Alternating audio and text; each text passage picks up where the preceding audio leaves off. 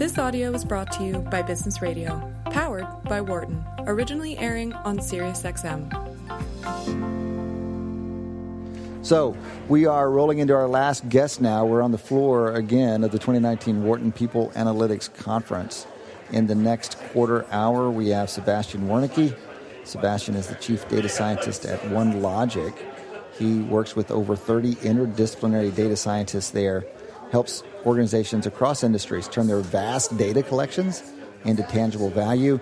He is also well known for his TED Talks and his analysis of TED Talks. Yeah. Sebastian, thanks for joining us. Pleasure to be here. Sebastian, thrilled to have you. You were on the stage yesterday. You gave a very well-received presentation on what makes a good TED Talk. Yes. And you told us that we know that you had this talk years ago on what makes a good TED Talk when people were just, the TED Talks were kind of blowing up. You took this occasion to revisit that, and you did a 10th year anniversary yes, that's right. of what makes a great TED Talk. Can you share with us a little bit of what you learned in that analysis? Well, so there's two parts of the presentation. I think some of the analysis is more serious than the other parts. In the serious parts, I think you really learn that TED has very much shifted the topics that they publish. So it's shifted much more towards topics that you easily can make an emotional connection with, right? So it's about psychology, it's about personal relationships, awesome science, those sorts of things. And it used to be more that you just had a higher share of talks that were just funny or jaw-dropping or, just a short idea. And that's shifted really a lot. So I want to hear more, but let me jump on that real quickly. This isn't necessarily your line of work, but isn't that interesting? I mean, it's not like I'm guessing the organizers, this is a relatively decentralized thing, and the organizers aren't driving the topic choice philosophically so much as it's emerging over time. Well, they're curating all the talks that they really choose to feature. And so it seems like they're optimizing their curation more for those talks where they think they'll just get a large audience or that are generally more pleasing, I would say. So if you look at the earlier talks, they tend to be, in my mind, at least a bit more edgy, and they have a wider variety of topics. And it just feels like the usual course that the internet is taking, right? So you're sort of trying to optimize what you're publishing for what you think the audience will like. Well, it's more than what you think, right? Because they're looking at metrics probably very closely. Oh, very much so, I assume, yes. You told us yesterday that they collect feedback from viewers on many dimensions, pro and con. So can you describe that real quickly? Yes. So instead of the usual thumbs up, thumbs down that you would get on a normal website, they have a system of 14 different types of ratings. So there's 9 positive ratings, and you can't just say, I like this talk. You have to say, I like it because it's ingenious, because it's funny, it's courageous, or I don't like it because it's long-winded, it's obnoxious, or it's just okay. It's a colorful range of reactions. Yes, makes it much more interesting because now you know why do people like the talk or don't like it, and so you can go much deeper into the analysis and not just say, oh, this is a talk that people like, but why do they like it? And if you figure out why they like it, they also have different reactions to that. Yeah. So if there's the talks that they will email around, those that they will select as their most favorite, that depends on why they like one, right?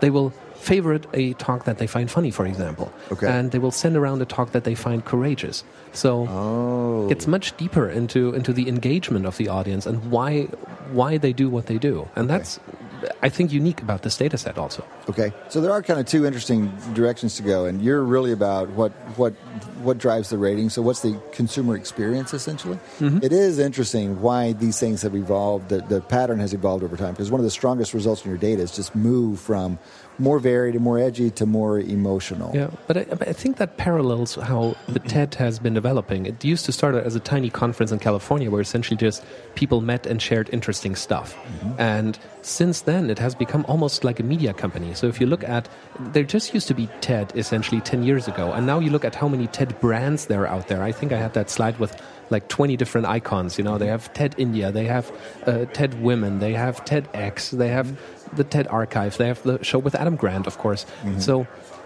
it's just a very, very big brand, and they're rolling it out into all these different media. And so I just think they have to optimize for that. Mm-hmm. They can't just say, let's have a nice conference where everybody's having fun. Mm-hmm. They need to think about what will be well received and how do they get the views. Mm-hmm. Mm-hmm. When you dug into these data, what most surprised you about them? while the talks have becoming shorter, which you would think, more people would watch shorter talks or they would become more engaged with them. By the way, so you reported the average length was something like 13 minutes, and that's down from what? You say they're so it started at around 18 and now it's down to like 11 minutes. Okay. So like a third down. Okay. Right? And nevertheless, like the average number of views that the talks receive has been going down. The audience engagement, which you can measure by something like how many people are willing to translate a talk into different language, that has been going down. Mm-hmm. So I thought as it would become bigger, also these view and engagement numbers would actually at least stay steady or go up. And it surprised me that they've gone down so dramatically. So is that just because of the competition in the world for entertainment? And TED kind of this is how it goes with innovation. You spawn rivals, and they start eating at your market share. Yes, absolutely. And also, it's not that unique anymore, like you say, right? So a speaker giving... It used to be a speaker gave a talk at TED. That's why it was called a TED Talk, right? And now speakers are giving their talk, of course, in multiple venues. It's published in multiple... You gave a Wharton People Analytics talk yesterday. It wasn't a TED Talk. It was a Wharton People Analytics talk. It felt like a TED Talk. It was beautiful. But we basically asked you to give a kind of TED Talk. I mean, you did. We use that shorthand, absolutely. So you give TED Talks. Yeah. So and you give talks, obviously. In what way do you present differently now because of the analyses you've run of what makes effective presentation? I think it's a lot of little details that I adjusted. So, for example, one of the results turned out that I should say I more than I say you, which I think is kind of counterintuitive because you always learn in class, you should talk about the audience probably. Mm-hmm. And I really try to make these minor adjustments, let's say. I want to hear more of those, but just to make this one plain, you presented yesterday a list of I phrases that showed up on positive rated presentations and a list of you phrases that show up on less positive rated. So this is a pretty key distinction that you find in the data. Yeah. Do people want people want to be listening to an expert? Do people want the confidence that comes? Because we often challenge leaders to not be so narcissistic in their talks and in their writing. Mm-hmm. And in fact, there are studies of actually coding leaders for narcissism by looking at how much first person they put into the letters they put in their annual reports, for example. So what's the difference there? I think there's different ways that I can talk about myself, and I think there's a way where, of course, I'm just being excited about myself. That's not going to be good for the audience, but.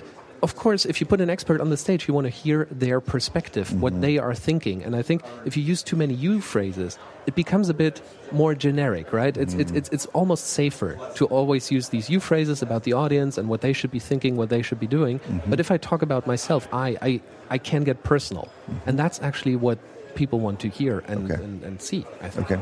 All right, so this is one way in which you've tried to add a little thing. So you're saying, well, it's not a big thing I've restructured. It's that there's lots of little details that I've picked up, and I think I can refine my presentations in that direction. Yes. I versus you is one of them. Can you give us another? Well, the other one, a sentence that sticks out is people telling stories about themselves when they were young. I found that very interesting. Mm-hmm. And another one is that, how to put this? So any phrase where the speaker says, I have done something, look at what I've done, I've thought about this, is much more higher rated than when you say, well, you as an audience, if you think about this, here's what you do, right? So you have to do the thinking as a speaker. You have to put a perspective into your talk. And you can't just be this general, okay, here's some perspectives on things. Okay. No, you have to say, here's my perspective. Okay. You have to put yourself out there. Mm-hmm. So interesting. So the second one you mentioned there was tell them a story about when you were younger.